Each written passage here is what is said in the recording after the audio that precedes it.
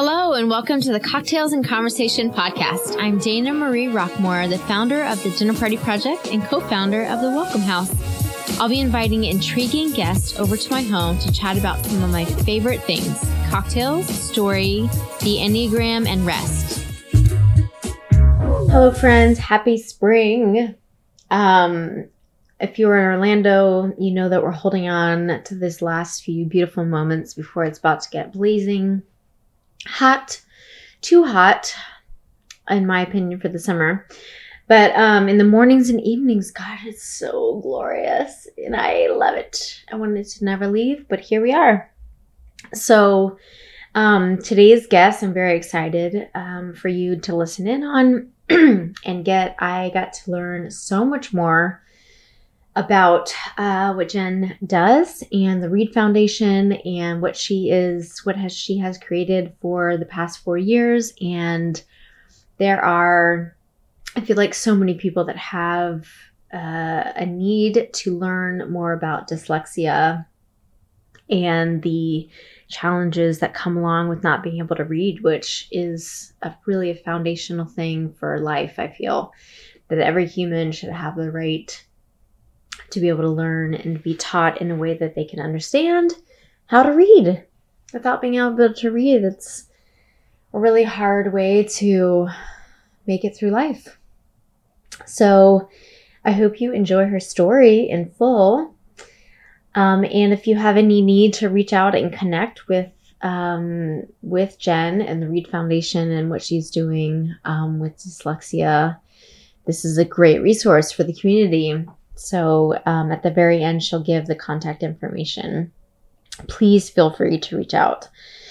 The cocktail that we did today was also, I feel, very spring and light. And I asked her kind of what she was in the mood for on a Tuesday afternoon.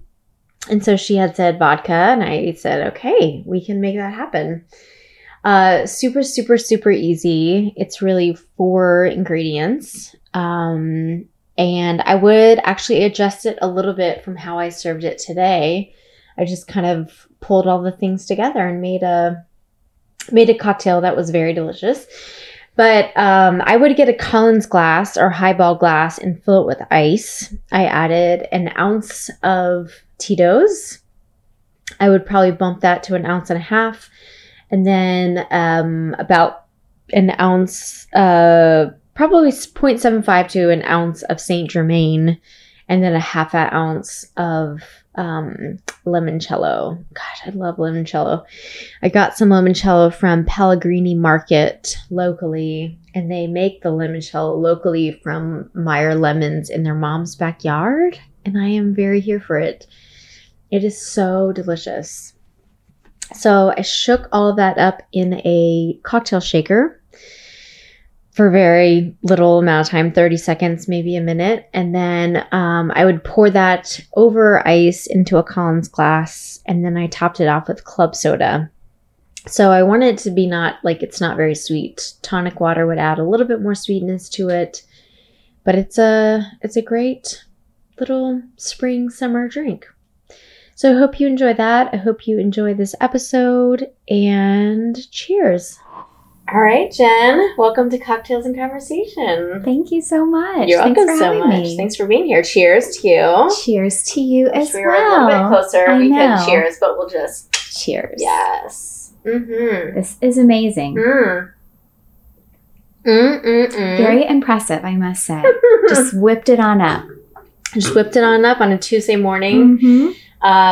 For some day drinking. I know. Right? Look at me. Why not? I was just saying, I hope my 15-year-old daughter doesn't judge me later when I go to pick her up. Fingers crossed. I think it will be all good. So the cocktail that we made today was Tito's vodka. Love Tito's. Always a staple. Wonderful. Mm-hmm. Some Saint Germain elderflower liqueur, which is one of my absolute favorites. And then a limoncello that I got from Pellegrini Market. So they do local limoncello from like a backyard, their mom's backyard. And it's like, oh, I could drink it all day. And then just shook that up in a shaker and topped it with club soda. Yeah. It's So, amazing. Not too sweet, not No. too boozy, but light, flavorful, summery, Yes. all the things. It's a perfect April morning drink. Nailed it. Perfect. Speaking of perfect drinks, are you at all a home bartender? And do you have any favorite cocktails, like go-to drinks that you like? I have to admit that I'm definitely not a home bartender. I feel like I have several people in my family that are really good at that. Mm-hmm. And I try to stick with what I know that I'm good at and don't try to dabble in things necessarily that I know are not my gifting. Okay. But I think I'm probably a basic B when it comes to drinking. Like I like a Moscow Mule. If I'm at the beach, I'm like a pina colada kind of gal. Like I'm pretty simple, I would say. I used to really like red wine, but now I feel like I don't feel good after I drink it. So I'm definitely a white wine gal at this point if we're going for wine. Sure. And I like a gimlet. I enjoy it. Oh my gosh. I love a gimlet. So, but I am admittedly a lightweight and probably like a one drink kind of gal. Yeah, one and done. If we're gonna make it out alive. Okay. But definitely friends enjoy a 2 drink to 3 drink gin. That does not happen a ton. Often. Yes. Okay. Does not happen. But on occasion, she shows up. On occasion, when the timing is right. Yeah. But very rarely. Very rarely. That's great. Mm-hmm. Yeah. Yeah. So one drink, enjoy a cocktail with the rest of your evening. Yes. I'm definitely a food gal. Yes. So I tend to like my calories coming from food. Fair also. Mm-hmm. I'm not one to typically avoid dessert. I'm usually somebody that's like, yeah, pretty strong. Go ahead and please bring out that menu. That's where I will spend my calories. Mm-hmm. Yeah. Please and thank you. Yes. Okay, fair enough. Around town in this Central Florida area, where would be like 2-3 places that you would love to grab a cocktail and or dessert? What are your favorites? Well, I think, and probably this is most people, I love Houston's. I feel like they're just, well, I guess it's Hillstone. I still always call it Houston's. But, the scenery is perfect, and it's kind of one of the only places in town that evening lakeside, that moment. I have to say I love for dessert, and my daughter has gotten into this with me. Sometimes we just eat dinner or like just have dessert for dinner. Fair enough. And that is Glass Knife. Oh, yes. Fancy desserts. Very much enjoy their red velvet cake. Okay. With the cheesecake layers and the icing. It brings it. It feels like a sugar coma. It brings it. Right. I usually regret it afterwards, like because it's a pretty big slice of cake. Right. But it's really good going down. And I also, if I'm talking dessert and drinks, and this is not drinks, but I also think P is for Pie absolutely brings it on Corinne. They make a French silk pie that is absolutely out of this world. And what I will say is, and I hope they're listening to this, they have stopped just custom making it if you order. And it's very upsetting. So for my birthday in February, my husband, God bless him, tried to get me my very, very favorite, which is the P is for Pie, French silk pie, and we got denied. So I haven't had it in a while. Okay. Because you have to have it when they offer it, when it's on offer. And when's a gal supposed to know this? Sure. Right? Like you need like a text alert. I do. P is for Pie directly to Jen to say, this is the month. Right. This is the moment. Come get your French silk pie. So those are my favorite dessert places, over. I would say. The Financier has a awesome croissant. Awesome. Okay. On Park Avenue. Yes. I've been there a couple of times. If you haven't had their croissant and you enjoy a real, legit croissant, that's the place. Speaking of croissants, have you had Buttermilk Bakery? Buttermilk Bakery also brings it. Yes. Their croissants are like my dreams. I know. In my dreams, They're I mean, amazing. everything there. Yes. Every single, like savory to sweet.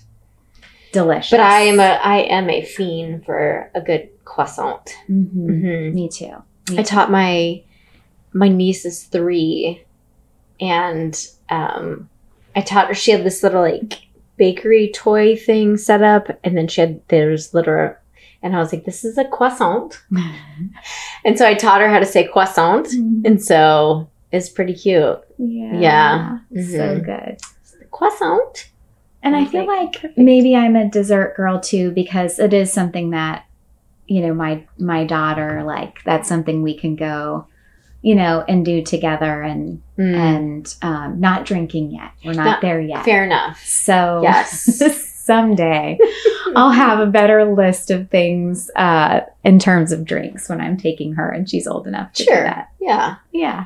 But when you opt for a sweet treat, that's the Mhm. sweet treat is usually more in the dessert department than a drinking department Yes. in for this sure. season of life. Mm-hmm. Fair enough. Fair Mhm. enough. I am somebody that I do love a dessert, but I also probably drink my desserts Mhm. and more than maybe I eat them. Yeah. As much as I do love, you know, a dessert as well. I mean, I will still eat a dessert. But at the end of the night, sometimes I'll find myself making a little treat of a drink Mhm. just to reward myself at the end of a long day. Yeah, I definitely think I'm in the minority on the baked goods at the end of the day category. I don't think most of my friends, I would say, they're like, really? Like, you're gonna eat an entire slice of cake for dinner? I'm like, don't judge me. Yes, I am. Yeah, but you're gonna have 3 glasses of wine before you go to bed, so same amount of sugar. I know, but I do think I'm in the minority that way. But I believe that my people are also out there, and they are Oh, yeah. struggling to get out and say, "Hey, me too." So hopefully, my baked goods girls are out there. Oh, and they're definitely out there. and they're like, "Thank you for saying you eat a baked good instead." No, that's a certainty that, yeah, an end of the night. Sometimes it's also end of the night cheese shoveling in my mouth. Yes, That I could is do that a too. huge weakness of mine. But Mhm. yeah, it's definitely kind of like I was mentioning before. Everything in moderation, include moderation. So every once in a while, you just got to go Gotta go little for it. nuts, Mhm. right? But most of the time, kind of reeling it in, Mhm. making sure that we're somewhat healthy Yeah, along those lines. yeah. As I've gotten older, I've realized that I cannot drink as late as I used to, or eat a sweet. Like, I can't do a 9 p.m. sweet. Like, that sugar will either keep me up or wake me up, Yes. which is annoying Very annoying. because I love a nightcap, like a drink, like Mhm. after dinner drink. And man, like if I have a drink at 10:30 these days, sometimes like the weekend, you're like, all right, well, this is, you know, it is what it is, and you just know Yeah, there's what something you're signing up for. there's something about the age piece, you know, too. Like, I just turned 44, and I'm definitely hitting that. I'm exhausted, but it's hard to like unwind and, you know, go to sleep phase. Or Mhm. I'll wake up in the middle of the night and I'm still exhausted, but Yeah. like wide awake. Yeah. Wide awake. And I that whole like insomnia thing is, you know, starting to kind of happen. I'm like, no, I don't want this. I am literally in the middle of that right now, Yeah. and have been for a couple of years, where it's just like, it's so frustrating because my body is so tired. And then I do try to like maybe write out a couple of things, or sometimes like make notes of things that I know that I have to do Mhm. to like get it out of my head. Yes. But unless I'm running 2.5 miles, or like sometimes like having like a really, I can't put my finger on it, but it's like the sleep thing is more frustrating than it's ever been. Yeah. And it's at a point where I'm like, I need to sleep the most right now. And WTF. I Like, know. I don't want to be awake at 2 a.m. I know. I want to be sleeping. I know. I'm having the same thing and I'm doing the same thing too, waking up and like, okay, if I just make notes really quick, then maybe I won't be obsessing about that. And then I do worry because I will forget if I don't write it down. And then I'm like, I was totally worried about something last night and now I don't even know what it is. That's not great. Right. So I have started making myself take notes. Take the note. And that's like across the board, even during the day now. I'm like, no, that's a really important thought. Like, you're not going to forget that. And literally 10 minutes later, I'm like, you have forgotten that. I cannot believe it. Welcome to our world. Yeah. Okay. So I invited you over because part of this podcast in life is kind of like our stories. And I kind of believe that we don't get a choice in where we are placed in the universe. And so here we are. We show up in the world, and like everyone else, we have to figure it out from there. So I would love to know a little bit more about your story and kind of like where you were placed in the universe and your family of origin, and kind of like where you were born, if you have siblings, and kind of what family was like from maybe like 0 to 5. Kind of like, where was the origins of Jen? Yeah. So I grew up and was born and raised in Ocala, Florida. Okay. Which is, the Not horse country capital. Yeah. Yeah, it's really up and coming right now, I feel. It is. It's huge compared to when I lived there. And sure. We lived there because my dad was a veterinarian, but ultimately specialized in equine veterinary work. That would be the place to be. That's right. So I grew up on a horse farm out in actually Fellowship on Highway 27.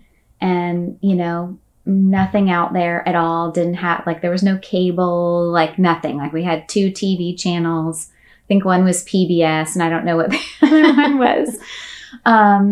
And so I was outside all the time. I had tons of animals. I had a really actually sweet childhood, but my parents got divorced when I was like 6 years old or like, separated around that time. I have an older brother who's 3 years older than me. That's like, I don't remember much of my parents being married together. I remember mostly everything that, came after. I found a cassette tape.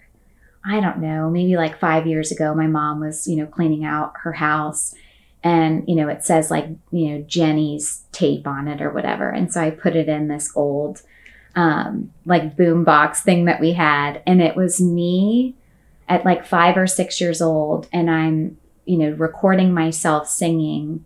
And before each song, I'm like, this is something that a girl who's 6, whose parents are getting divorced would sing. And I just start singing about horses because I'm looking out the window and I can see the horses.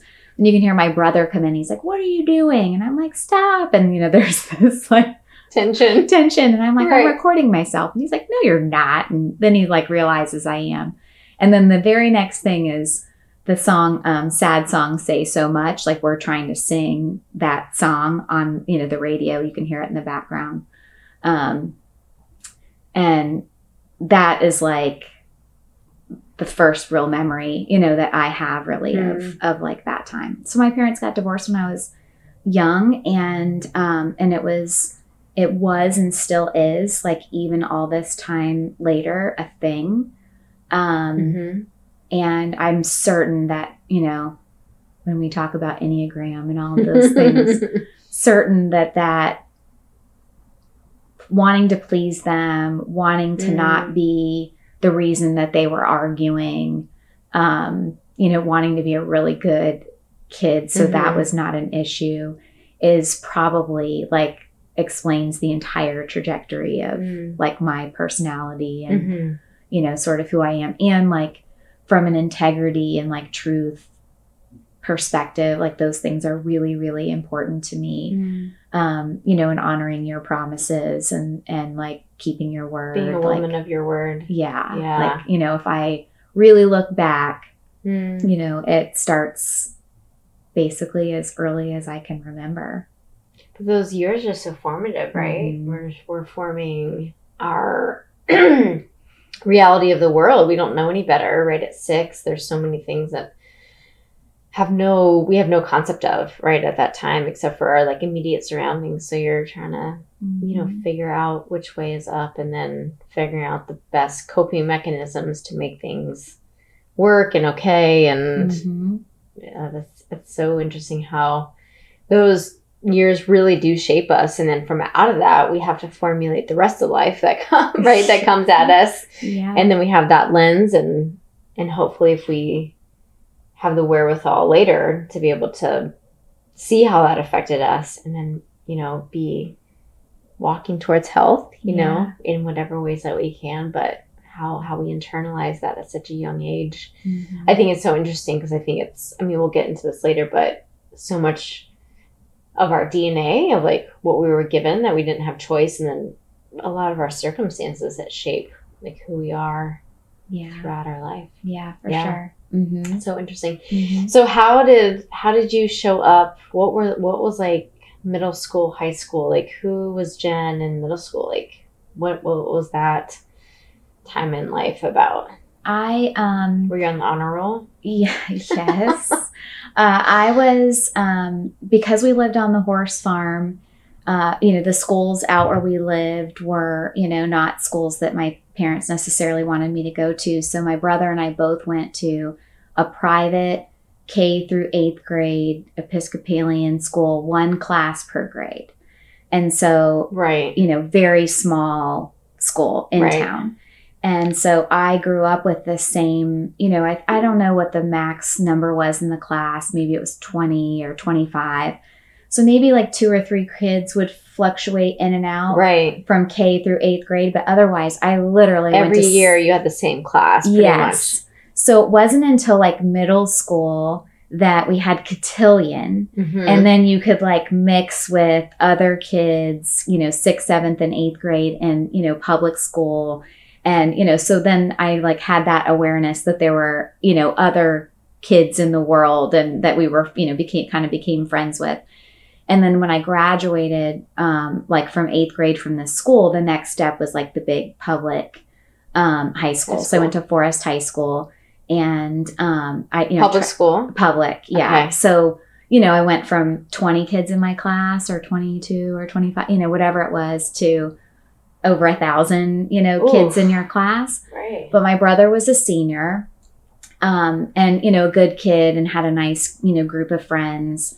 And I made the cheerleading squad, try out in 8th grade, and it picked 10 girls, and lots of girls tried out, and cheerleading was cool in my, high school. And so that, I think, set me up well to start, the school year. Yeah, because you already had like a group that you could be identified with. Exactly. That's so important in high school. Yeah. Hopefully you're especially when you don't know anybody. Especially when you don't know anybody. You know, like lots of people are coming in from other, public schools and know a lot of kids. You may not be friends with everybody, but, you're not walking into a class of 1,000 or whatever it was and 5 people. Mm-hmm. That was kind of my scenario, although I knew, some people or whatever from cotillion. So I actually really had a great high school, experience. I definitely had like a serious boyfriend that was not a great experience. But I'm sure, again, that goes back to all the things I dealt with when I was younger. But my experience as a whole, I was a good student, and, I dabbled a little bit in trying to get in trouble in my freshman year. Fair enough. And I got caught both times. 2 times? Oh, girl, so we're on different levels. Yeah. Oh, I just realized trouble's not for me. Like, I'm not good at... How did you react to being... Sneaking and... Well, so when I got in trouble, like, I really got in trouble. So we were, like, drinking freshman year. Same. And I'm in a park with my best friend, 2 other boys that there was nothing going on there, just friends. But apparently 2 men and 2 women had robbed a Jiffy store, and they were in a pickup truck and had been sighted going into the park that we were in. So we are 2 boys and 2 girls in a pickup truck in this park. But you were in your freshman year? Oh, yeah. But in the dark, in the middle of the night, the police don't necessarily know. So when the FBI narcotics department like holds you like, you know, up with hands up in the air and guns drawn because they think you're the people that rob, like that's the kind of trouble I managed. Identity. Yeah, in a small town. So of course they realize it's not us and we're okay, but of course they call everybody's parents, and everybody else's parents were like, "Hey, could you just not do that again?" But my parents, my mom was not like, "Hey, could you just not do that again?" I was like grounded for 6 months. So, you know, she'd just sit in front of me while I was cheering. Like I still had to do all my obligations for school. Sure. But I was not allowed to talk on the phone social or do anything. So you're cut off. I was cut off. Cut dry. Oh. Mm-hmm. So I had that, like the second one was not nearly as dramatic as that one. But nonetheless, I managed to get in trouble, you know, twice. And the punishment in my house was pretty severe. So I just was kind of like, you know, maybe I'll just, and of course that also caused the fighting of my parents and who's messing her up and who's not, you know, paying attention and who's the not good parent. And so I think all those things combined, I ended up being. Say it's not worth it. Yeah. Like I was like overly a good, you know, kid. I probably should have had more fun than I did. Did you feel as those teenage years were happening that was your role to, or like that was on you for your parents to not be like getting along well? I don't know if I knew it then. You know what I mean? Like, I don't know if I like consciously was like, I have to be good for them. But I definitely didn't like what happened when there was a problem. Sure. You know, I was like acutely aware of that. And so whatever I could do to avoid that, I wanted to avoid that. And definitely like, you know, in my junior year, my dad remarried a couple of times, and, you know, he was remarried for the third and final time. He's still married to, my second stepmom, and they like stopped talking to me like in my junior year. So my dad, your dad stopped talking to you? Yeah. So I didn't have like a relationship with my dad for over 2 years. So didn't come to my high school graduation. In high school? Yes. I didn't walk me for homecoming court. Why? I mean, more like, you know, just family, you know, drama. Sure. I can't ever really know what the, you know, reasoning behind that was. But that was pretty like catastrophic for me, because I just, you know, I think like most girls just adore my dad. And so then in college, I went to University of Florida, and in college, you know, I just kind of sucked it up and was just like, I just want to have a relationship with you. I'll do whatever I have to do, you know, to have a relationship with you. Like, I just can't have that like gaping hole of not having a dad in your life. My dad. Sure. And so he was receptive at that time to say, like, was he ever like, I'm sorry that I couldn't show up for you? I think that no. So no, my dad's never said that to me. But, you know, I think my dad feels that way, but, you know, there's kind of a dynamic there that, you know, makes it difficult for some of those things, you know, to be said, I think. Yeah. Expressed. Yeah. So that's hard. You know, that's one of those things that like has never actually. And that can't be taken back, right? Like not showing up for your homecoming. That's like a pretty big, you know, loss in that way. To not have that moment with your dad. I think that that's maybe one of the saddest things, you know, about divorce and just like human relationships in general. You know, the decisions we make, you know, sometimes when we're, you know, mad or there's pressure, you know, coming from other angles or whatever, you know, you can apologize and people can forgive, but you can never get those, moments back. Mm-hmm. And I think it's, one of the things I really like with my own children, especially, that no matter what goes on, or if they hurt my feelings or I'm disappointed or whatever, it might be, that just always being really consciously aware that the things I do and say and the way I treat them, has long-term consequences. Sure. Even some small things, like I don't think we realize how we impact people sometimes with the things we say and do. But I have Amen. an acute awareness of that. So I try really hard to be conscious of in the that. moment, how we, the words that we say, our actions, how they seem maybe flippant at the time, but we kind of never know how they land with other people. Yeah. Yeah. So you landed at UF, correct? Okay. And then kind of like, how are those years? Also very formative years. And then from there, how did you land in Orlando? Yeah. So I was a psychology major.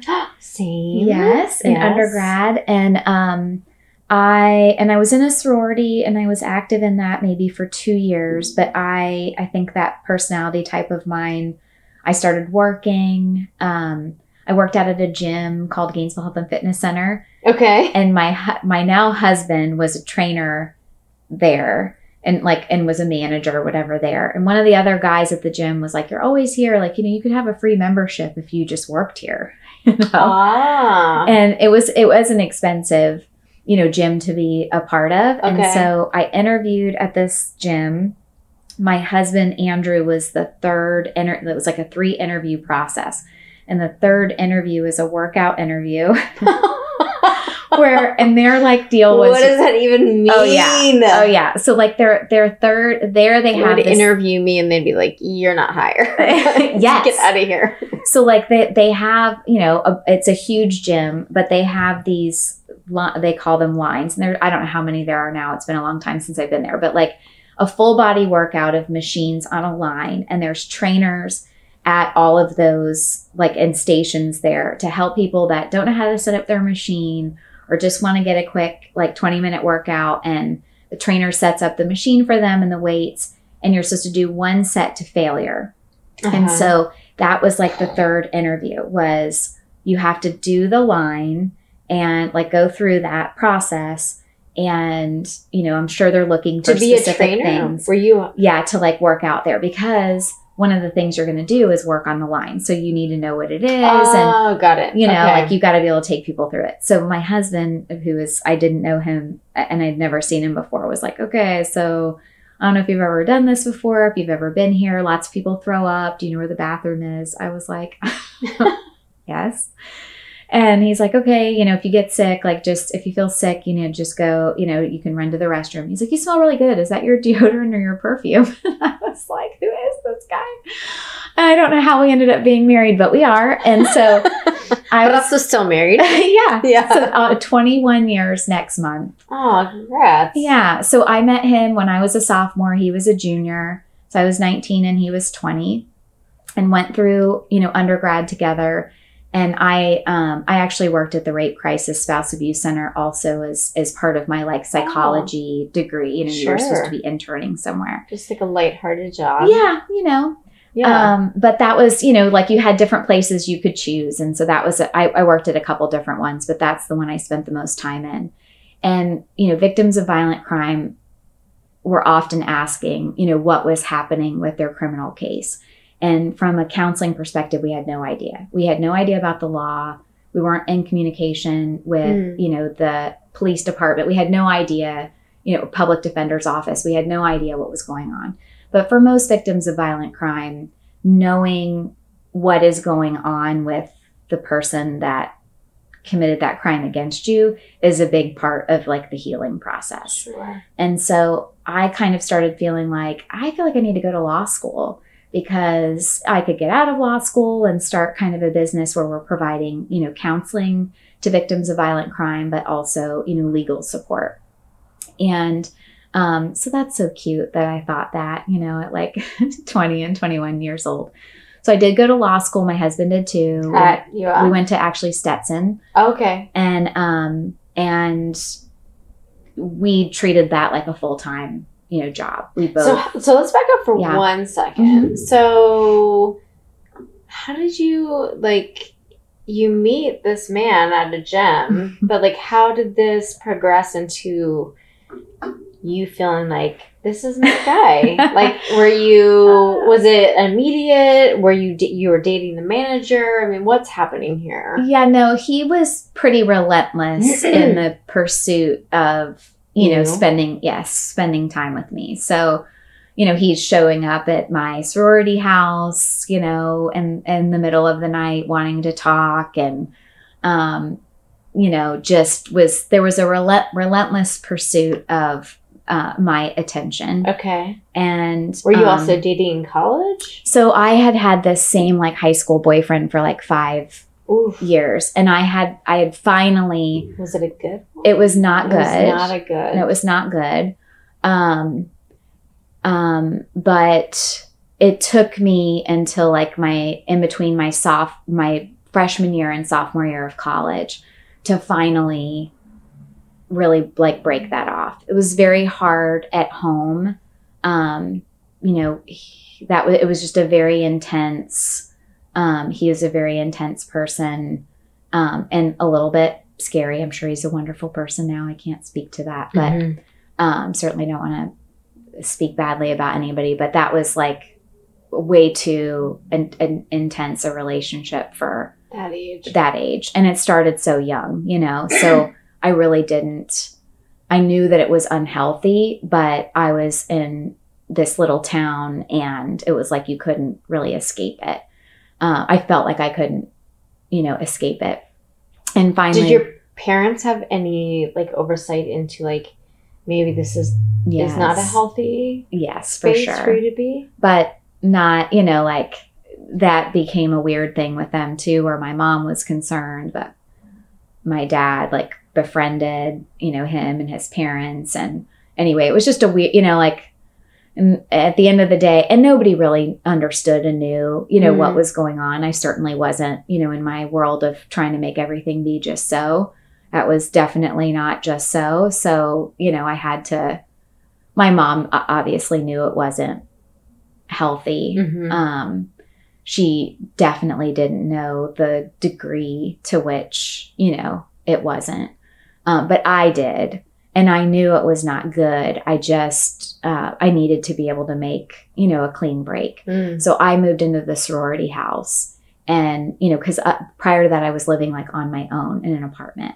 It was just not, I was not safe. That was kind of the bottom line. But being in a sorority house with, however many other people living there. Right. And everything's locked up and whatever. It was, I was safer. And so my husband is so different than this other personality type. Were you still with him your freshman year of college? I was, yeah. So Okay. I would drive back and forth, home to, Ocala, every weekend. Was he in college? No, he had dropped out. He had a football scholarship and Okay. dropped out because I was a senior in high school, and he was worried, it was just, like I say, very obsessive, possessive, Not emotionally quite healthy. unhealthy, Yeah. relationship. And so I think part of my attraction to Andrew, too, my husband, is that he was so different. He liked that his friends were friends with me. He liked that I had friends. He I've always been an outgoing personality. And I think that in my high school boyfriend, that's initially what he liked about me. But then once I was actually his girlfriend, he didn't want anybody else to like me or think that I was nice or funny or outgoing or, any of those sorts of things. And he kind of wanted me in a little glass jar. And, Andrew is so different in that, the things that he liked about me and I think was attracted to before we were together are things he celebrates about me being together, when we are together. It's not something that he's wanting me to not be for anybody else but him, if that makes sense. So you saw that, and then after he made a real solid effort, Yeah. you said, okay, I'll go out with you. But Yeah. we also work together. Yeah. So we dated all through, undergrad. UF? Okay. And then I was engaged to him when I was a senior in Sure. undergrad, Okay. and then went to law school, together. Did your parents like him? Yeah, I think so. I mean, I think everybody was scared that we were that young, Sure. and hadn't made career decisions yet. And yeah, it is young. And it was really hard, like we went to law school together, and, both like took that very seriously and did well. And thankfully that was the case, so that we kind of had options. So, we interviewed over here in Orlando. We lived, obviously, I don't know if viewers or listeners know this, but Stetson Law School is actually like over in St. Pete, like Gulfport, Tampa area. And while we loved it over there, of course, we knew a bunch of people and judges and lawyers because that's where we were for law school. It didn't feel like home to us. He grew up in Gainesville and I grew up in Ocala. So Orlando is oak trees and green grass and, not rocks in the yard and palm trees. And it just felt more like home here. I do have rocks in my yard and I have palm trees. I know. I have palm trees too, and I have rocks, but I also have azalea bushes and magnolia trees and green grass. And, like we have kind of like the mix. Right. And we have water. So it's a nice mix of both, but this felt more like home to us than, so we were summer associates at law firms here in Orlando between our second and third years, and then both got job offers at those law firms after. And so we finished up our third year of law school and then moved to Orlando in 2003. Okay, 2003. Yes. So you've been here also almost 20 years. Yes. So got married, finished law school, and was your trajectory still wanting to be in that space of assisting like domestic abuse or abuse victims, or like what was the desire at 20? So at this point you're right, so young 20s, mid 20s, 20 I guess out of law school 23. And no, so like I think I've always had a pretty like altruistic vein sort of running, through my life, like always kind of seeing things and feeling like that's not right, that should be different. Like that, I don't think has ever gone away. I've always had that. But out of law school and during law school, I feel like a big part of that was like, if you do really good in law school, you need to go to a big law firm. And so that was kind of, the focus that, I did well and that you should go to a big law firm. And we also, went to a private law school. So student debt out the wazoo, as opposed to, if we'd gone to UF and that sort of thing. So, you also feel this pressure that you really need to make a certain amount of money. Your reality is coming for you. Yeah. There's like, and both of you too. Yes, right. both of us. So that, I think, I went to work at Holland and Knight here in Orlando, and it is such a tremendous group of human beings, like so incredibly blessed that that's where I got to start my career. And those are the people that I got to learn from and get to know in this community. So, that's where I started my career. And in 2015, I actually was pregnant with our first child that I ended up losing like halfway through our pregnant. Well, I had to deliver him. There were complications and I had to deliver him early and we lost our first son. And,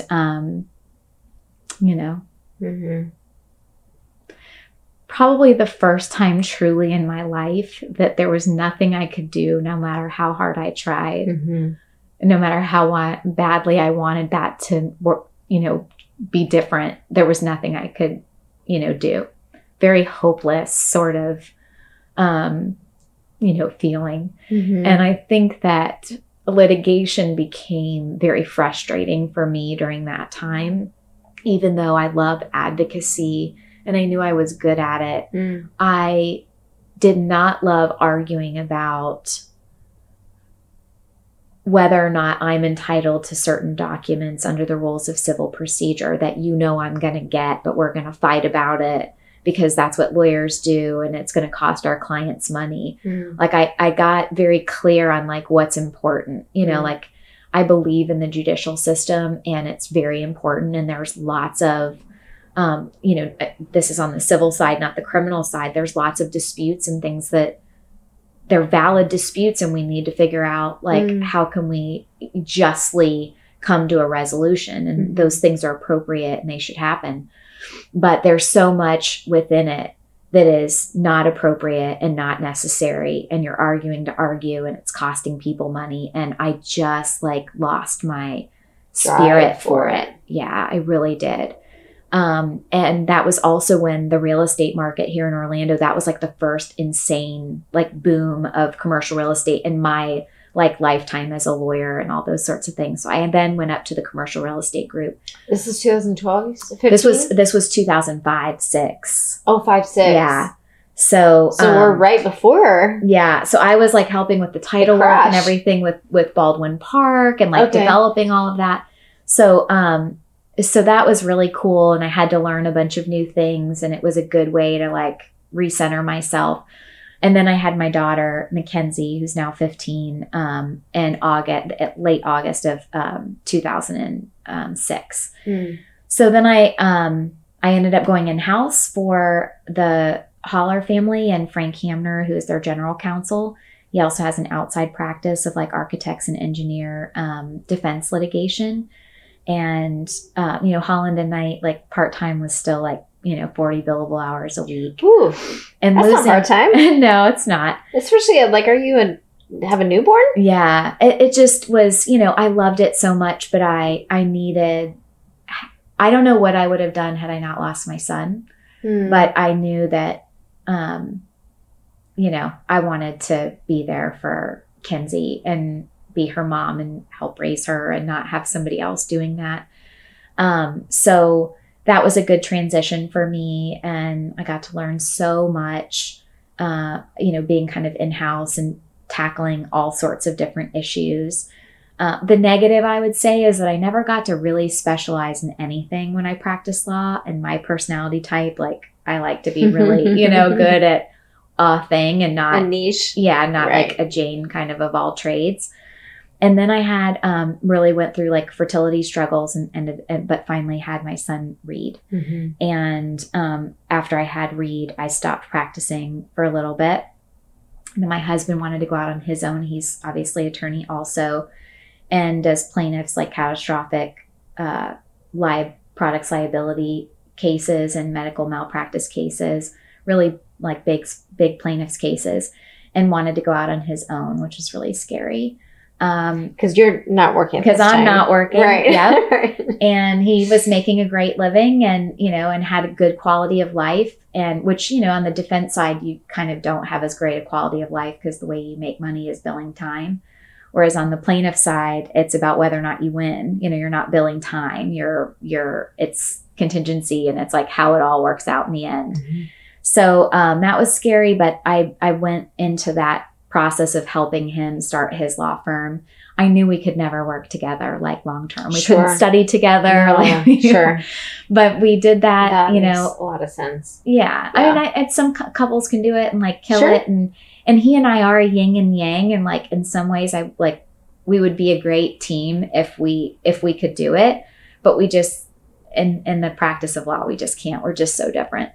And, but anyway, once the firm was successful, and, financially stable, I left and went back to Holland and Knight for a little bit. Okay. And, worked for Jim C., who's just he just retired in December, but, and actually is on the board for Reed Charitable Foundation now. He's like a dad to me, and just an incredible human being. And, but Reed, my little guy, started having some struggles in school. Mm-hmm. And it got to where, Jim said to me, and he's such a. And this is circa what This time are is- we? This is like 20, I guess, 2014, 15. Sure. He was like, Jen, you'll only be as happy as your least happy child, which is really true. Mm-hmm. And, he's like, I don't want you to feel like you have to, make everybody happy. Like at the end of the day, you've got to make sure that you take care of Reed, because if he's not okay, you won't be okay. And I needed him to tell me that, because I was so loyal, to him, that I couldn't have given it up. I would have continued to spread myself without him releasing you. Yeah. Yeah. To tell me that it was okay, and Right. and we were going to be okay, and I wasn't going to lose him, which probably goes back to my dad not, like me losing that Sure. relationship and being so afraid that would happen with somebody else that I valued and appreciated like that. Mm-hmm. So he, gave me that gift of letting it be okay. And I probably stayed like another 2 or 3 months until I knew they had, somebody else on, and helped kind of get them up to speed. Mm-hmm. But, that was really started the journey of like where I am now. Mm. That's a lot, right? We don't get to choose into how life turns out. We don't get to choose into, I think nobody, no matter circumstances, low or high socioeconomic status, no one, I think, gets a pass at loss and grief, Mm-hmm. And so it's kind of in parts of what we do with that and how we move forward through it. And life is not fair, and not everyone has a fair playing ground. I don't say that in any respects, but in those realities that we all find ourselves in, it's like, okay, now we're here, and then how do we move through that? Mm-hmm. And how do we move through to life, right? And there is life from beginning to end, but there is seasons that can be more heartbreaking and devastating. There are seasons that can be more, but we're always going to hold joy and sorrow, Mm-hmm. I feel like, throughout our life. And so sometimes the joy is strongly prevalent, and then sometimes the heartbreak is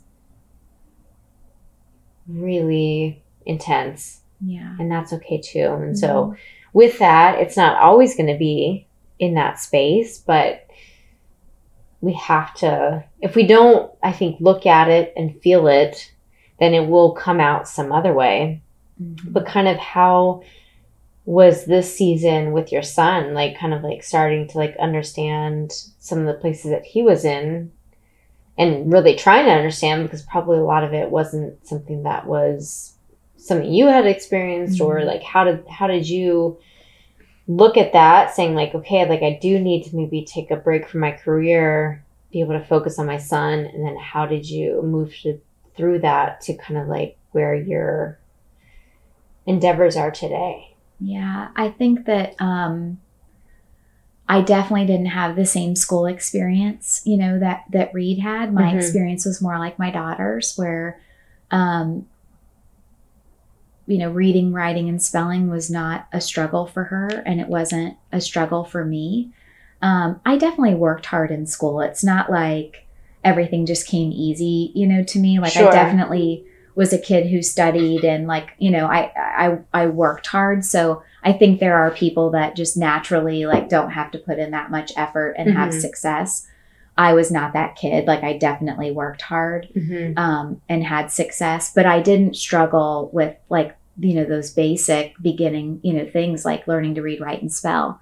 And for Reed, I think the initial mom instinct is, what have I done wrong? Like, I'm not, it must be my fault that he's struggling. It must be that I'm working too much. Maybe I'm not reading enough. And a lot of that happens and gets told to you by schools also. Like, are you reading? And I'm like, yeah, every night. Like, I was reading to Kenzie when Reed was in my tummy. Like, he's been hearing me read before he was ever even earthbound, And, but I think initially, and this is also probably my personality, that I'm like immediately like, what am I doing, wrong?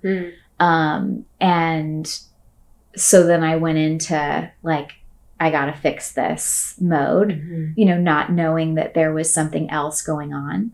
And I think the other like, big mistake I made during that time was, really, drilling him with sight words and spelling tests and, trying to get him to be able to memorize, all of these things. He's a smart kid. He's always been a really like just bright, happy, joyful kid, really creative, wildly like able to take things apart and put them back together, like a skill set I do not have, like, I mean, I very remember technical. Yes. And like, he'd make booby traps that worked, at 3 and 4 years old, where my daughter would be furious, but I would be like, that's amazing. Like, how did he do that? He did, the story I always tell is like taking fishing wire, and he watched like Home Alone. So of course he was inspired. Heck yeah. And as we all were. Right. So Reed goes into Kenzie's bathroom unbeknownst to the rest of us. And at this point, I think he's like 4. And he ties it to the toilet handle, the faucet in the shower, the faucet in the sink, and the doorknob. So that when you would open the door, it would turn on all the water and flush the toilet. Brilliant. And she was so angry, At 4? Yes. So that's what I'm saying. I couldn't do that now. I know, me either. Right. That's what I'm saying. Like, it's like, so at that time, like, he's not learning his letters, but he is doing that. And so everybody's like, Jen, seriously, settle down. He's going to learn his letters. Like, he is obviously very smart. His vocabulary is very high. He talks like an adult. Like, all of that stuff's there. He's just a boy. He doesn't really care about letters yet.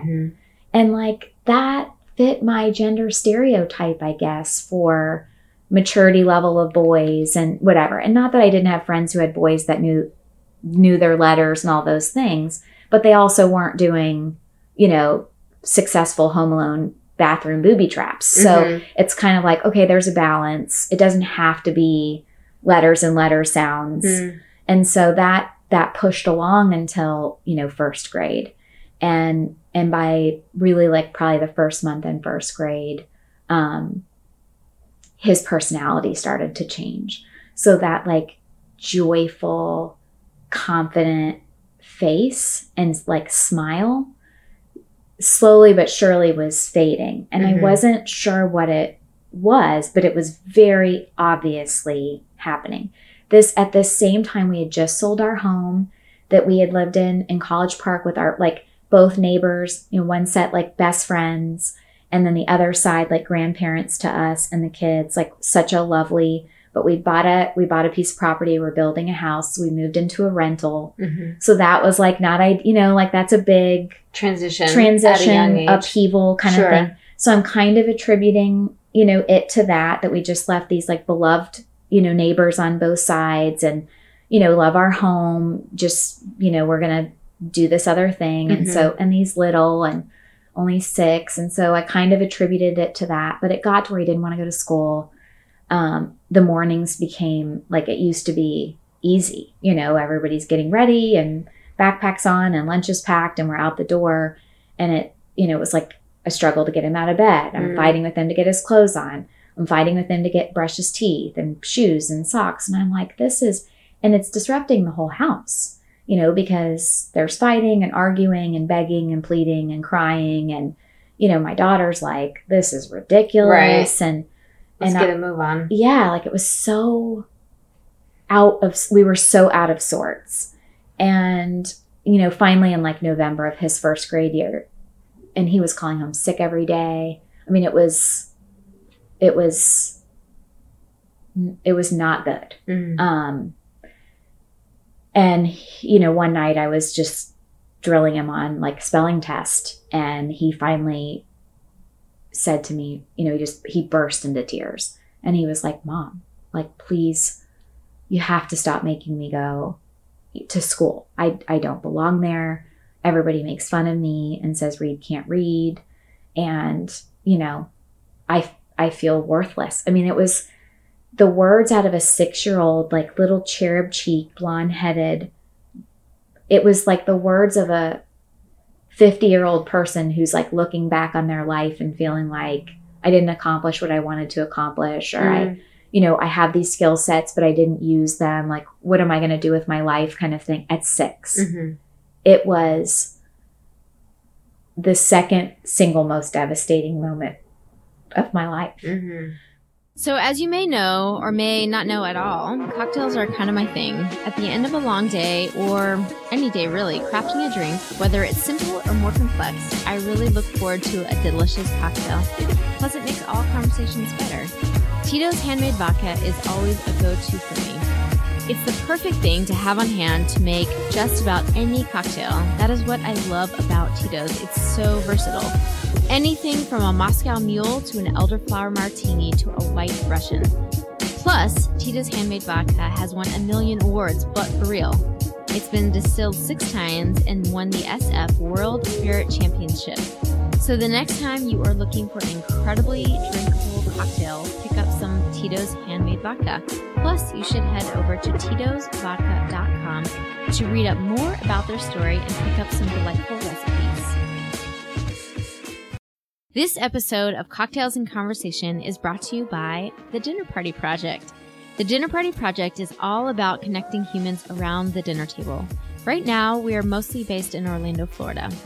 Whether it's joining 7 strangers in an intimate setting around a dinner table or sitting in the street of Orange Avenue with 100 others watching flamethrowers, we love helping people feel connected to others and their city. We also offer private parties, so if you have a birthday, anniversary, team building dinner, or corporate event coming up, we can create a custom, memorable event that you and your guests won't soon forget. We also help brands connect with their consumers by exposing their product in an elevated way to their target demographic.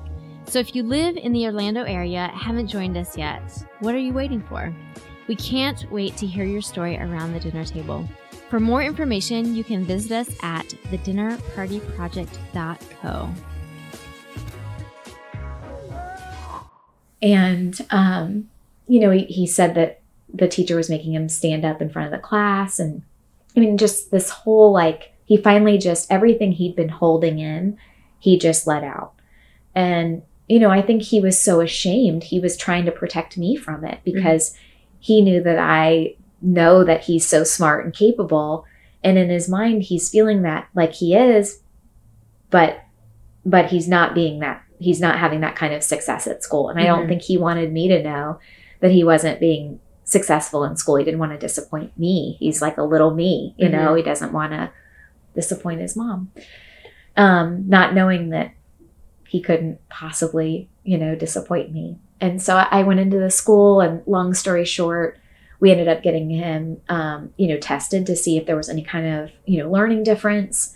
Not because the school recommended it, but because they weren't picking up on like him struggling through some of these basic reading, writing, spelling. Yeah. They knew that he wasn't where he should be compared to his classmates. Mm-hmm. But the 2 things they said were, 1, it's effort. Like, he's just not trying. He's being lazy. And I said, listen, let me just tell you, one thing we are not being is lazy.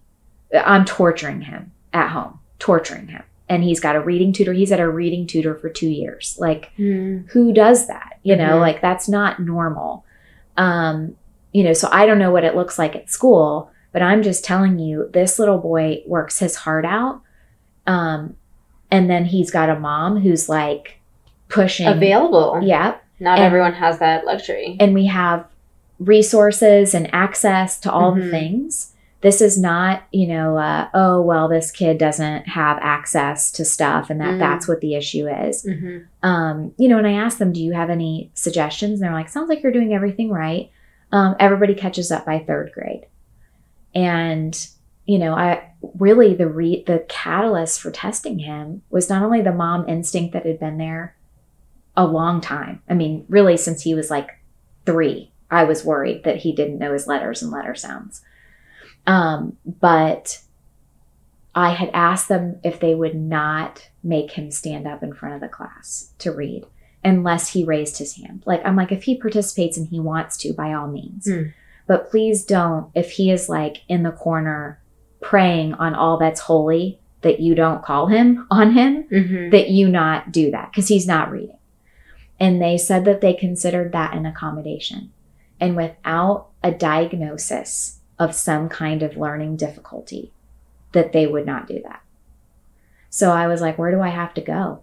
And they said, well, I think you're just going to spend a bunch of money to find out that he's just not trying that hard. And I was like, it's time to figure that out. If that's the case, then I guess I got to come down really hard on him. But I don't think that's the case.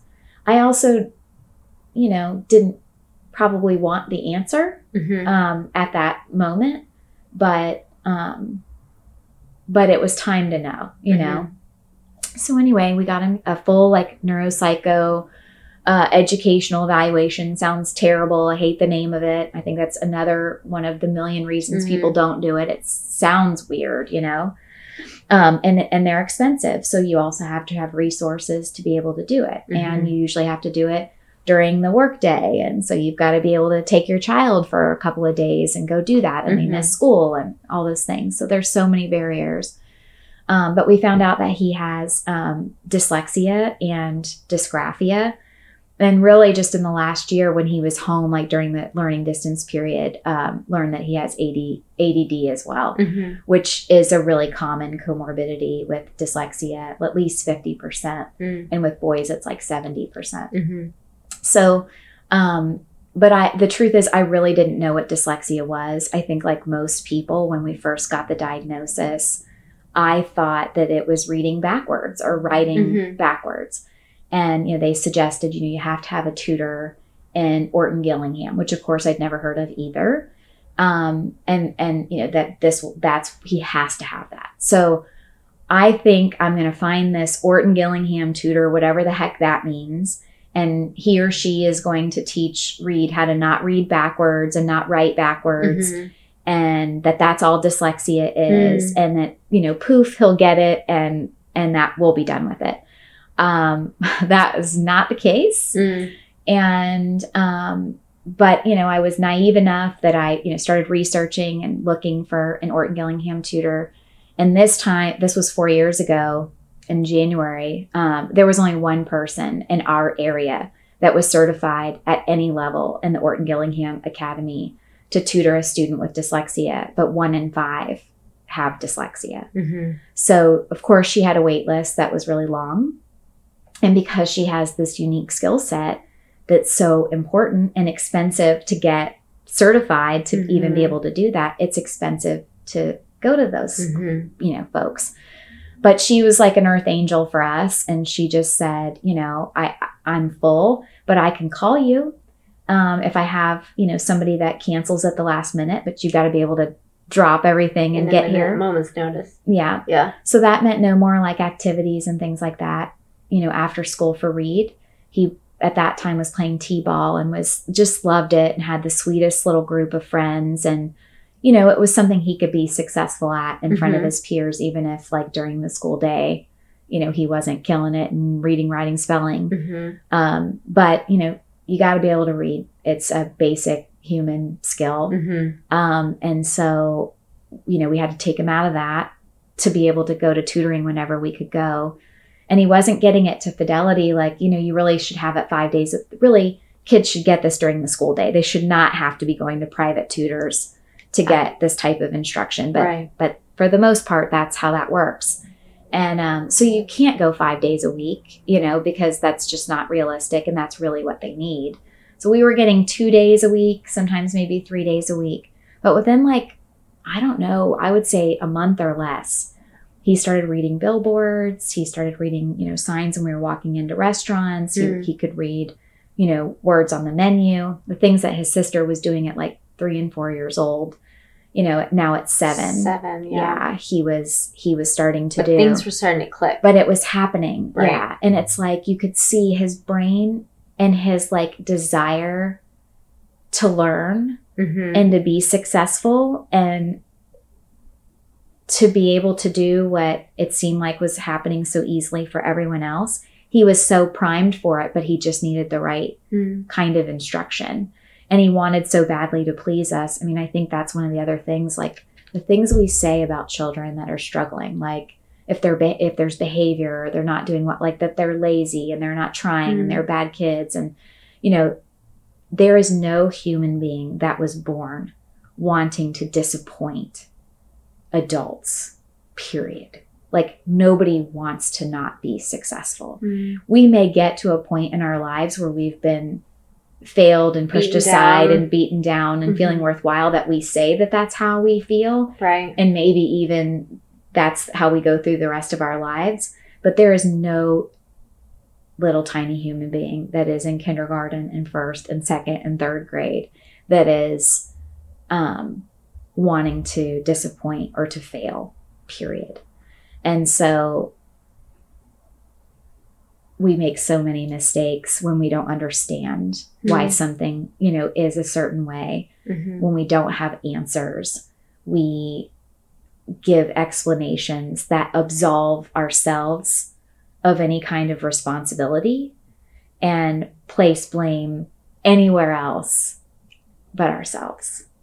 And we do it in all things, but to do it in education is catastrophic. These kids are so young. The need to learn to read is expected so early, and you have not concreted and developed your self-concept and your self-esteem yet. And, when parents and teachers and adults that, you look up to tell you that you're lazy and not trying and stupid and you can't go to college and, you're not as good as your classmates and you're not as smart. What that does to a human being, even if they overcome it and they're really successful as adults, because I've talked to almost 100 of those folks now in the work that we do. There is not a single one of those human beings that doesn't sob when they talk about their school experience and the things that were said to them. So how did that launch you into the space that you are now? Yeah. In the work that you're doing? Well, I mean, 2 things. I saw the impact that Orton Gillingham had on my son. And when he was initially tested, and he was like in the 6th percentile for reading for, at that time he was, 6, 7 years old. I mean, if you saw read and somebody gave you the report of somebody in the 90th percentile in Read's report, and you looked at him and talked to him and you were like, guess which one of these reports belongs to this child? You would not have picked the one that belonged to Read, period, the end. But that's the one that belonged to Read. OG has completely given this little boy his life back. He is and now in the 90th percentile for 5th graders across all 5th graders, not just 5th graders with dyslexia, because of this type of instruction. But also what I learned through the process is that 66% of our nation's children, and in Orange County, it's 58% of our kids cannot read at grade level. Whoa. Yes. Should not be. That should not be. Yeah. People don't know that statistic. Those are federal numbers, and those are numbers coming out of our state and our district. There is a reading crisis in this country, and it's because of the way we teach reading, writing, and spelling in school. We essentially expect kids to memorize words, and 34% of our population can do that. I'm one of those people. My daughter's one of those people. strong working memory. I only have to see a word a couple of times. If it's an easy word, just once. If it's a, big, complicated, multisyllabic word with a crazy spelling, I may have to see it 2 or 3 times before I can spell it correctly and recognize it, when I see it. But that's only 34% of our population. The other 66% need direct, explicit, multisensory phonics instruction to really become proficient readers. So 20% of that 66% are dyslexic. They are never going to make the gains that they need to make if they don't get this type of instruction. The other 46% are B-, C, D students. They're the ones that barely score a 3 on the FSA, like get by the skin of their teeth, but like they're not doing well and they don't feel great about themselves. And these are the kids that, schools are like, well, they're, she's great at art, or, he's a wonderful mathematician. Like, not everybody's going to be great at everything.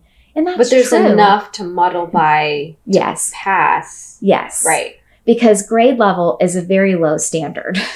It's not like you're killing it if you're grade level. So,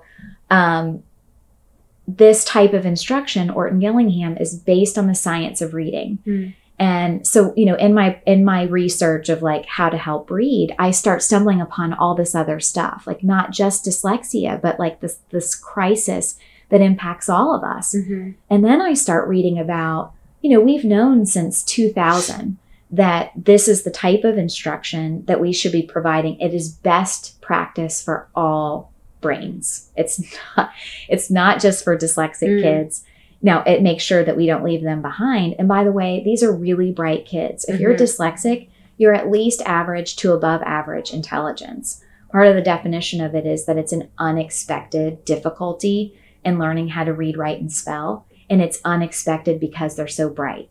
So like Reed's a great example of that, right? Where you're like, no, this kid should be able to read. Like, listen to him talk. Listen to his vocabulary. He can clearly be able to like processing through his brain. He's doing that in other outlets. Yes. At a high level. At a really high level. But the letters are a barrier. Yes. So this is why, the teachers are like, no, he's being lazy. Like, there's no reason he shouldn't be able to read. When I talk to him, he talks to me like a 6th grader. He has the vocabulary. He has the cognitive ability to do this. He must just not be trying. Sure. But with dyslexia, kids have a struggle with the symbol, of a letter, and then the sound that it makes. And in the English language, the letter A makes 4 different sounds and is spelled 5 different ways. So it's much more complicated than when, we were in kindergarten and we're like, A, apple, ah.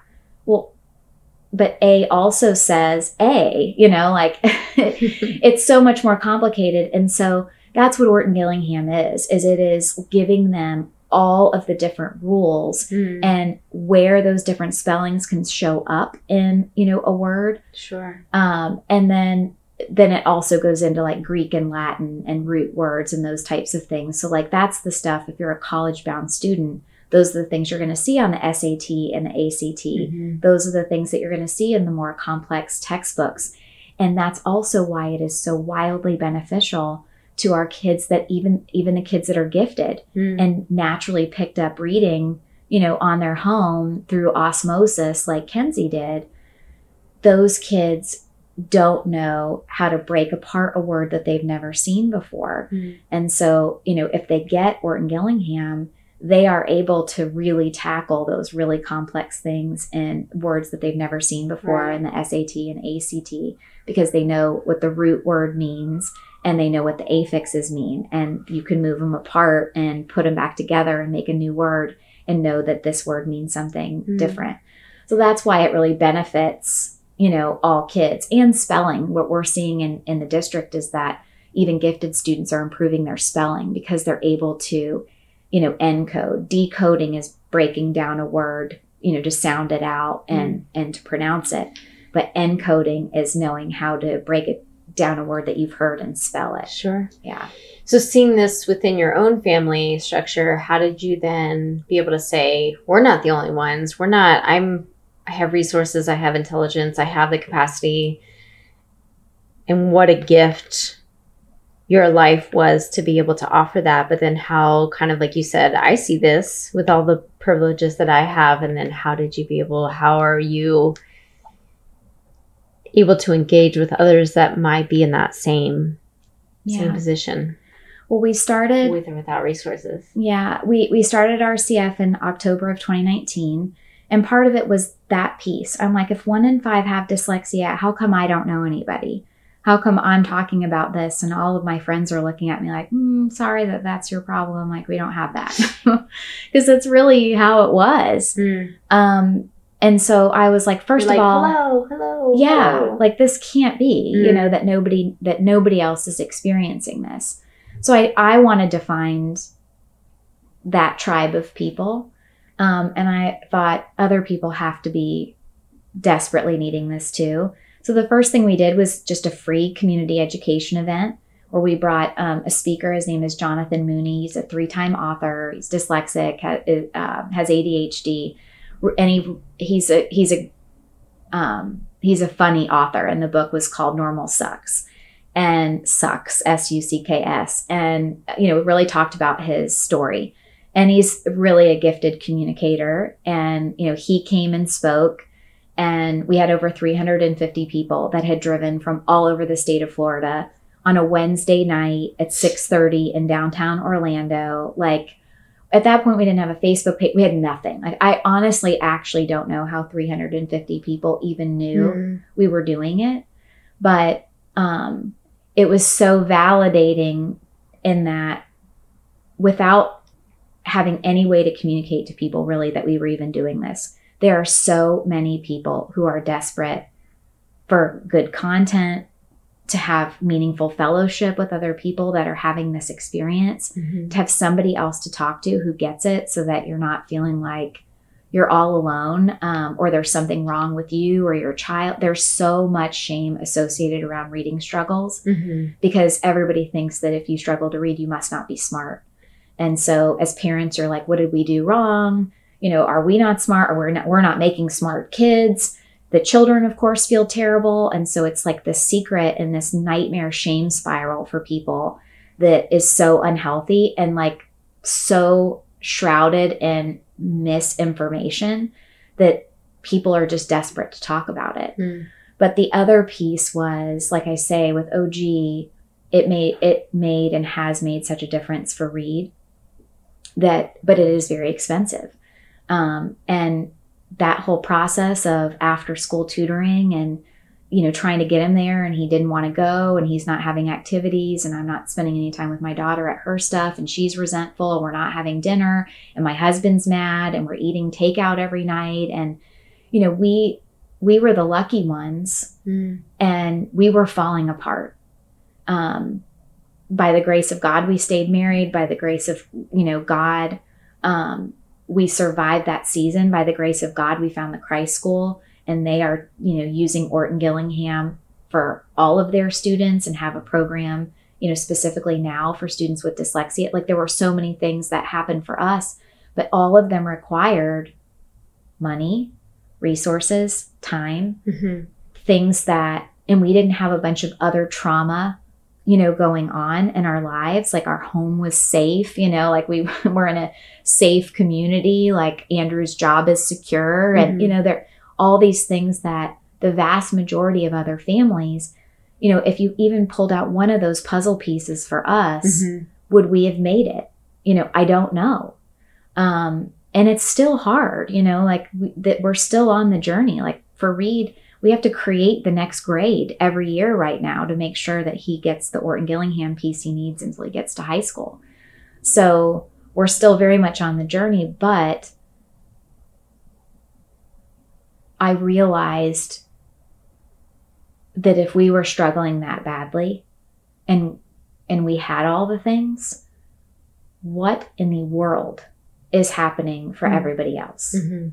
And the answer is every single thing we see in society that we're trying to figure out how to fix, and we don't know how, and we have all these different organizations trying to deal with the end result of something. If we just dealt with it and helped prevent it from the very beginning, at the root, Mm-hmm. we wouldn't have to be The worrying trajectory of your life would be changed. completely. Yeah. Because if you look and see the correlation, and it's not just a correlation, it is directly causal to literacy and early literacy. So before, 3rd grade, and what happens to individuals who cannot read by 3rd grade.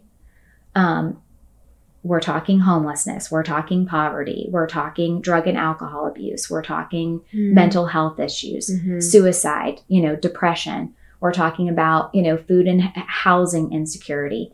Every single societal cause that we are trying to figure out as a society.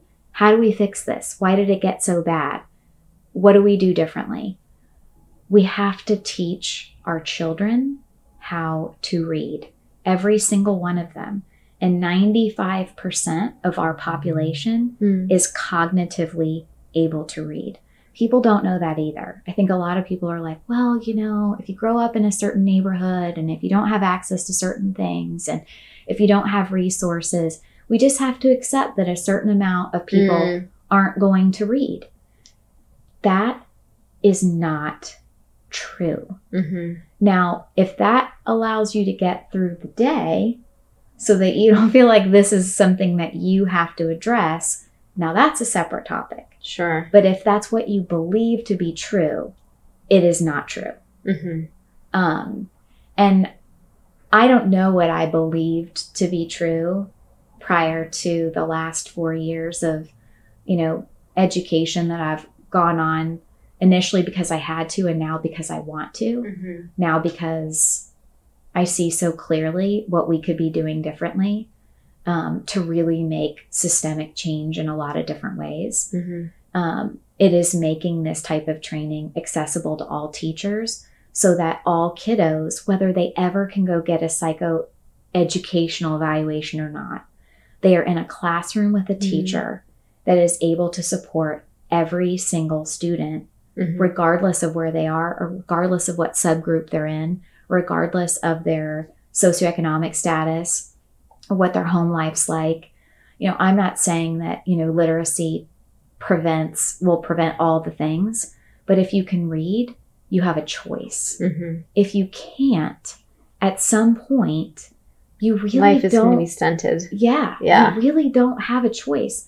It's even things like, so the cost in the US for illiteracy is $1 trillion a year. And people are like, well, how do you get there? Well, if you get to the doctor's office and you get a prescription and you don't know how to read the prescription and how to take your medicine, these are how people end up in hospitals that don't have health insurance, that have to be, taken care of because they couldn't read how to take. It's compounded. Yeah. Like Sure. it's so, it touches everything. You may have dropped out of school and have a family. You may have, be a 15-year-old or a 16-year-old who has a child and you've been kicked out of your, home, or you've got other siblings and those types of things happening in your own home and you have to go find a job. But if you can't fill out a job application and you can't follow the instructions to get to the interview, assuming you can fill out the job application or somebody else helps you, or you finally get the job, but it's at Smoothie King and you can't read how to make the strawberry smoothie that somebody, or you know what I mean? Like there's so many ways you can try to get around the issue, but at some point you can't. And we all have to be able, at a minimum, to feed ourselves, to house ourselves in some way, to take care of our families if we have them. And, it's like, what are you going to do if you don't have those skill sets and you can't get there by an honorable means? What are you going to do to get there? Out of desperate situations, desperate decisions get made and they can't be taken back, Well, thank you for all you're doing with the Read Foundation and just kind of your journey to that. And, your reality was becoming aware to that and then not becoming blind to that, and I'm so glad that you're putting in the good work and that you have the capacity, like not everyone would have that position to say, I can dedicate, my life to this, and then being able to invite other people that have the same needs to get the resources that they need and the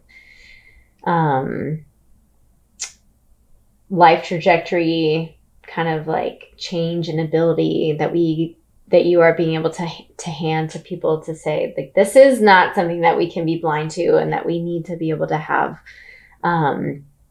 these folks to be able to have the reality of being able to read so that they have the options to invest in their own life. Yeah. And do the things that they want to do. Yeah. It's a team of people, thankfully at this point, there's a big group of us that work really hard at this every day and have their children have had, the same success. And so we know, and what we do is we provide the training currently for free to public school educators, and at a cost of $200 to anybody else. So related professionals, private school teachers, homeschool parents.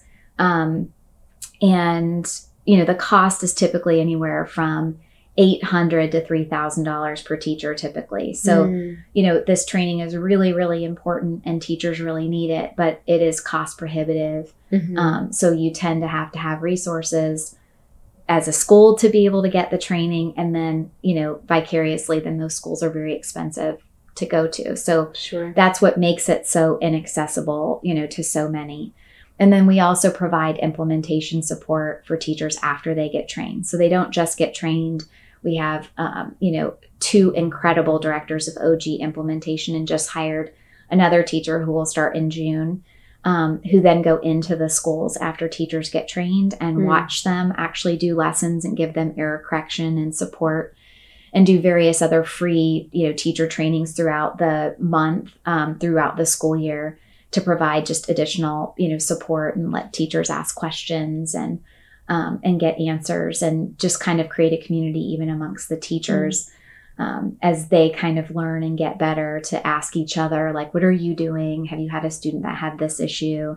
And I think the other big thing is just raising awareness that this isn't just a dyslexia issue, and it really does impact all of us. Even if you have a National Merit Scholar as a child, they would be better at reading, writing, and spelling if they got this type of instruction, from the very beginning. And I think all parents, we want our kids to be as successful as they can be and reach their highest and best potential. Yeah. That's our job. Thank you so much for sharing your story with us. You. Yeah, absolutely. We're going to move on, keep on moving on a little bit. But the next topic that we're going to talk about is also one of my very favorite things, and we could be here another 2 hours, but is the Enneagram. Yes. So people should be familiar if they're listening into this podcast. So we had chatted a little bit previously about kind of maybe where you would land on the Enneagram. It's 9 numbers. And within that, I think you landed maybe on what do you feel like you most would self-identify with, or people see you as? I think I'm a raging 1. A raging 1. Yeah, I think so. Probably with the wing 2. Yes. Which is the giver, the helper, the wanting to support other people. So the 1 on the Enneagram is called the reformer, or the perfectionist in that way. And 1s are a greatly needed asset in a sense of seeing what can be accomplished, what can be changed within a system, trying to bring out the best outcome. And so very sometimes direct in the ways that they want to do that, sometimes very black and white in the way that they see things. How do you feel like that's kind of shown up in your world and in your life? It sounds like maybe from very young, some of those things were already in your DNA and in your story. Yeah, I mean, I think I'm definitely very justice, oriented. I remember even in like high school, there's some type of like personality that the guidance counselors, gave to all of the students, and mine came out like lawyer or judge. So I think I've really my whole life have kind of identified, sort of that way. And I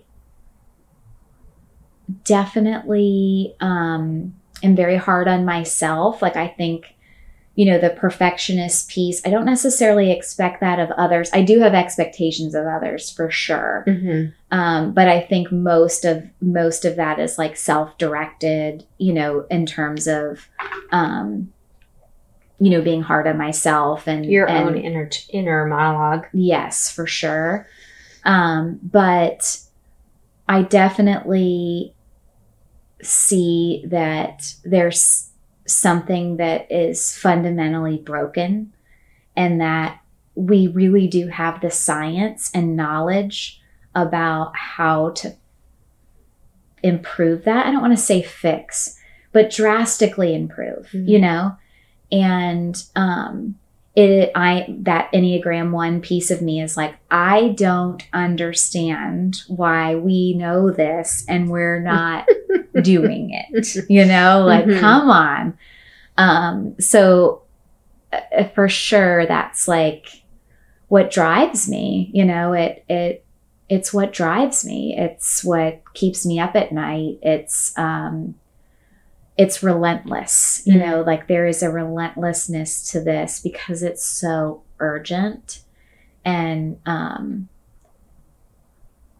it's like, I'm thankful that I have this, like, there's things about it I love, like that I think are so great and love about my personality, but it's also the thing that, the shadow work. Yeah. That allows you to like never sleep. And, and I'm not always like this, but I'm in this phase of, where like the sleeping piece and, whatever, that there's such a sense of urgency, to what we do. And kids that are struggling right now, what they don't have is time for us to get our S together. And that I feel that sense of, urgency all the time. And that's a lot to feel like you have to carry that. Yeah. I mean, I know that shouldn't be just mine to carry. And it's just that, I have a lot of conversations, and that empathy piece that is very innate in me. And talking to another mom, who's on this journey, maybe where I was 4 years ago, or maybe has been dealing with this even longer than me. And their child is in a bad way and is asking for help, and we can't do it. We don't have the ability to do it. That's really hard for me. That's really hard for me. How do you feel like understanding your Enneagram has shown up in relationships, like with your spouse, with your coworkers, with your life, friends? Yeah, I feel like I definitely have an expectation of, I recognize that I have a gear that most people don't have. So I don't have that expectation on people that they would run on this same kind of gear that I do.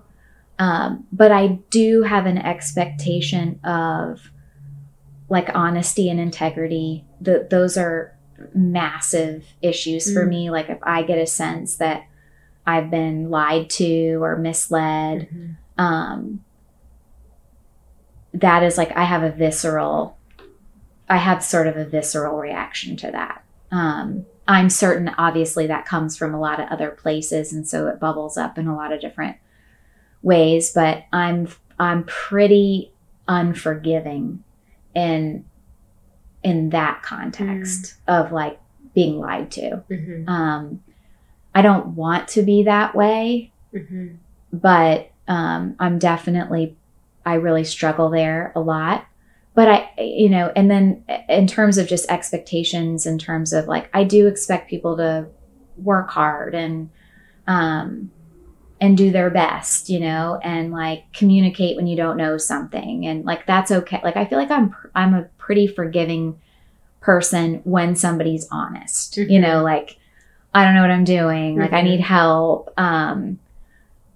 I said this and I shouldn't have, you know what I mean? Like I'm really forgiving of honest, like I need help in whatever it is. And like I go into the 2 mode immediately when somebody's like that with me. But if somebody's trying to hide something from me or like try to pull the wool over, I'm like the unhealthy 1 mode, you know, like on that. 8s and 1s are very similar in that way. And I'm an 8. Yeah. And so something for me that I've had to open my eyes to is like when trust has been breached, it's like game over. And that's a very hard reality for me to look at. Sometimes to understand that there's different reasons that people have for maybe not being forthright in that way. And with the Enneagram, I think for me, part of it, the hope is to have more grace for myself and for other people. And so with that grace, it's like, okay, well then we need to extend that grace in those ways and in those times where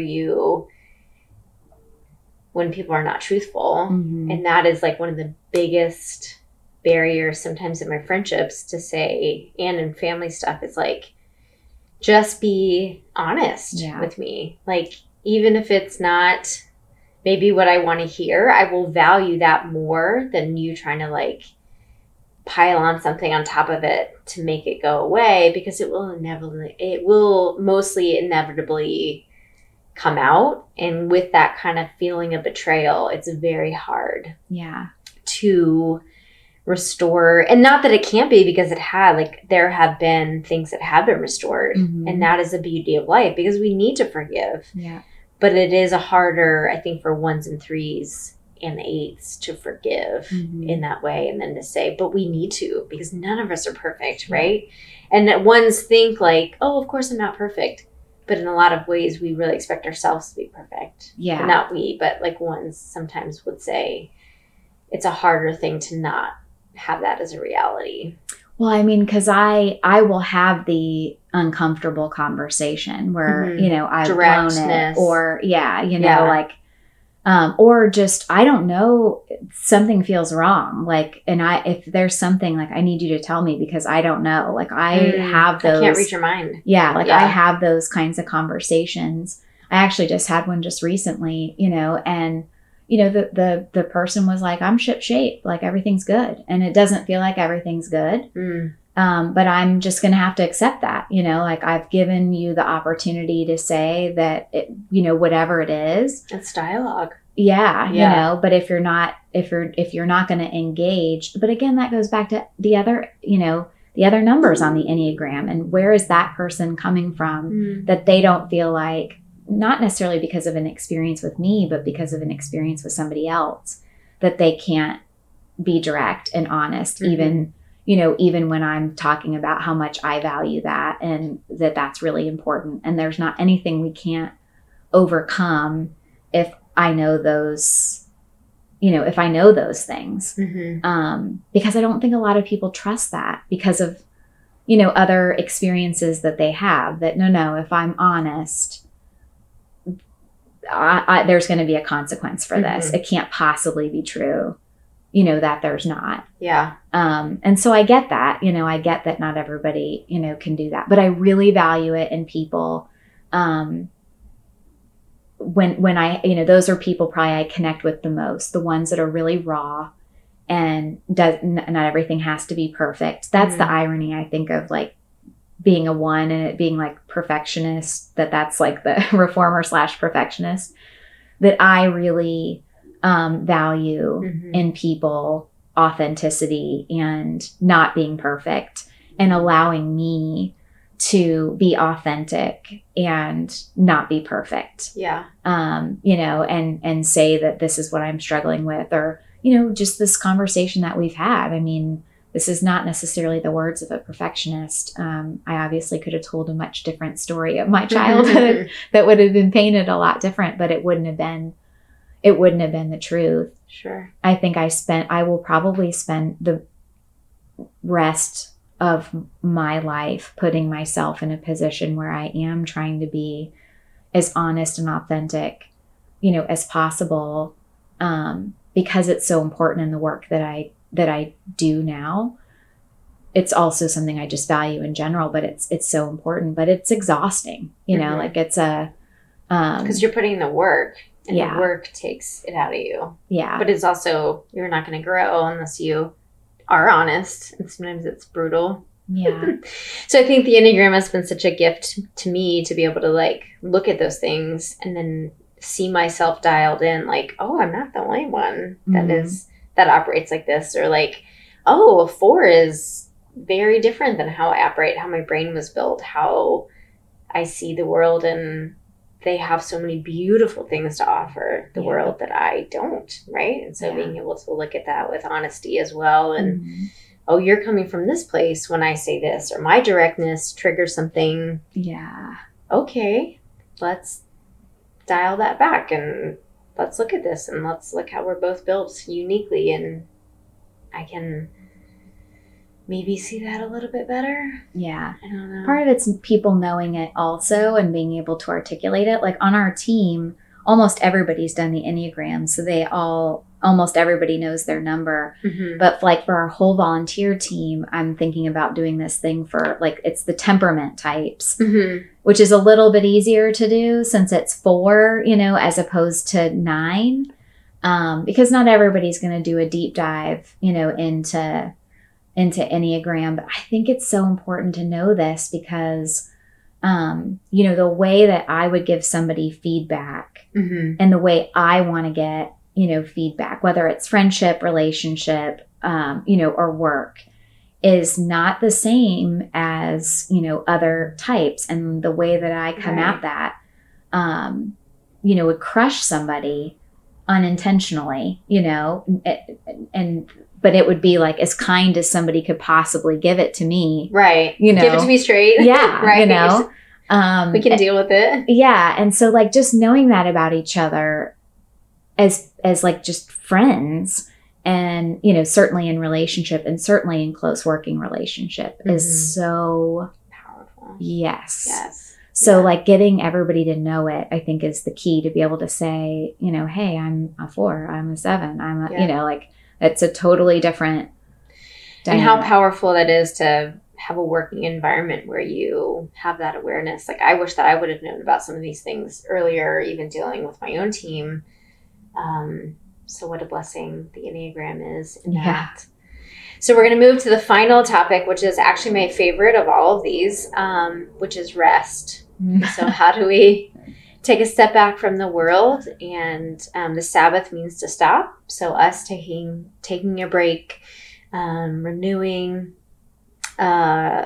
physically resting, playing, discovering, being creative.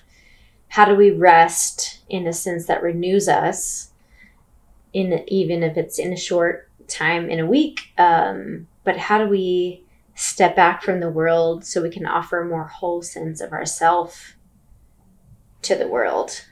And what is rest? What are some practices of rest? What does that look like in your life? Well, I know you and I talked about this before. I am truly atrocious at this at the moment. Mm-hmm. But acutely aware that I'm atrocious at it at the moment and do not want to be. Don't want to emulate that for my children. Don't want that for myself. I think this is where the oneness, you know, comes in, honestly, too, that, you know, we tend to be the type of personality that we're driven by something else. And so you're constantly thinking, I just have to finish this one last thing. I can't go into a meeting not being prepared. You know, I can't. And so there is such a level of demand right now and what we're doing. And we are a small team that it does feel a little bit like I don't have much of a choice because I'm not going to go into a meeting not prepared.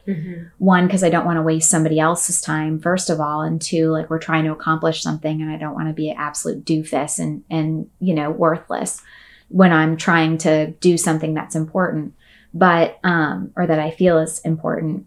But every time I think I'm taking a step toward having a little bit more balance, something else happens that like totally blows that up. But, what I was doing prior to things really being so busy was, Fridays I was not supposed to have, meetings. And that was, to be like a day like today where I could be with a friend and, have coffee or lunch or whatever. Be able to work out on my time frame and not feel stressed that I can only do 20 minutes or 30 minutes because I've got to get back and be ready. I love to run. That's one of my favorite pastimes. And for me, while it's not your body resting, it is my mind resting. Yeah. So that is something that I definitely... It's an outlet. Yes, for sure. And then honestly, like being able to just be home with my little crew, and that's getting less and less because Kenzie's, a teenager and about to be driving and all those things. So I think I'm desiring that even more now because I know this is the last summer before she's got a car and I'm basically going to see her when she wants to see us and whatever. I think rest for me is just time with, our family. Or like my brother and sister-in-law and their family, we're very, very close to them, or close friends and family, just being able to sit and eat together and, do something that we all like, playing cards, like just simple, those sorts of things are like so peaceful to me. We have a place actually in Cashers, North Carolina, and it takes me about a day to fully unwind. Yeah. Sometimes 2, depending on how wound up I am before we get there. Sure. But there is something about being there that is like so good for my soul. I mean, just I don't even know, what it is. Like people that have lived there a long time talk about that like just the mountain air, they used to send people to go to Cashers to like breathe in the air as like a healing process. And maybe it's because I've heard that like lore and think that's true or whatever, but there's something about it that's so, peaceful for me. And so I think it's just finding things like that, even if it's, not full days of rest, but those moments and those people and those activities, and sometimes even just working, but in an environment like the mountains where I just feel like a certain sense of peace. That's where I kind of get my rest. So if you could have one day, a full day, full 24 hours, it could be here, it could be anywhere. Money is of no consequence. It could be by yourself, it could be with people part of the day. But if you had an ideal 24 hours of rest, what would it look like? Gosh, I feel like it changes depending on what's happening in my life and where I am. There are days where I would say that, a day alone, like I'm somebody that does enjoy, being alone, to just, exercise and be able to read something that I want to read that's not specific to dyslexia or literacy, just like pleasure. Reading and just really just getting to relax and eat good and, just feel that would be something that would be lovely.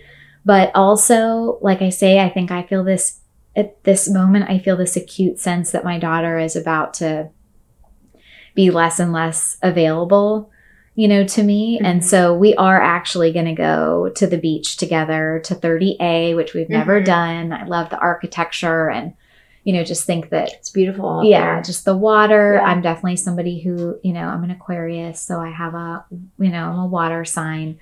I think that there's something about that I'm really excited about and feels like it will be relaxing and peaceful. And it's with my sister-in-law and my niece too, who my sister-in-law is like a soul sister to me. She's a safe place. She's probably the first like true friend in my life that, I know always has my back, like even when I'm not around. And there's something safety. Very peaceful, yes, about, plus she's just freaking funny and fun. And, it's like she's all the things. So anything with my sister-in-law, Micah, makes me super, super happy. I love it. That sounds beautiful. Thank you so much for spending some time with me. Thank you and for sharing having me. You're welcome. It's fun. And your story and all the things. If people were to find what you're doing, how would people find you on the internet and online world? Yeah. So our website, unfortunately, is very long, but it is www.reed, and that's REED, charitablefoundation.org, because it's a nonprofit. And then my email, if people wanted to reach me directly, is Jen, Jen, at reedcharitablefoundation.org. And we are on LinkedIn and YouTube and Facebook and Instagram. No TikTok because I'm too old. And I don't have Snapchat. I can't figure all those things out. But our YouTube channel is actually really cool. It has a lot of videos of different stories and our mission and things like that. Our website has them too. So, if people wanted to learn more, or if this topic specifically impacted them, those would be great places. But I love people reaching out to me, and I'm always happy to help in whatever way I can, even if it's just to listen. So yeah. All right. Thank you so much. Thank you so much. Until the next time. We did it. Yay. Thank you a million times over for listening to Cocktails and Conversation podcast. I hope you have enjoyed all of it. If you have, would you do me a huge favor and rate, comment, and subscribe for more Cocktails and Conversation?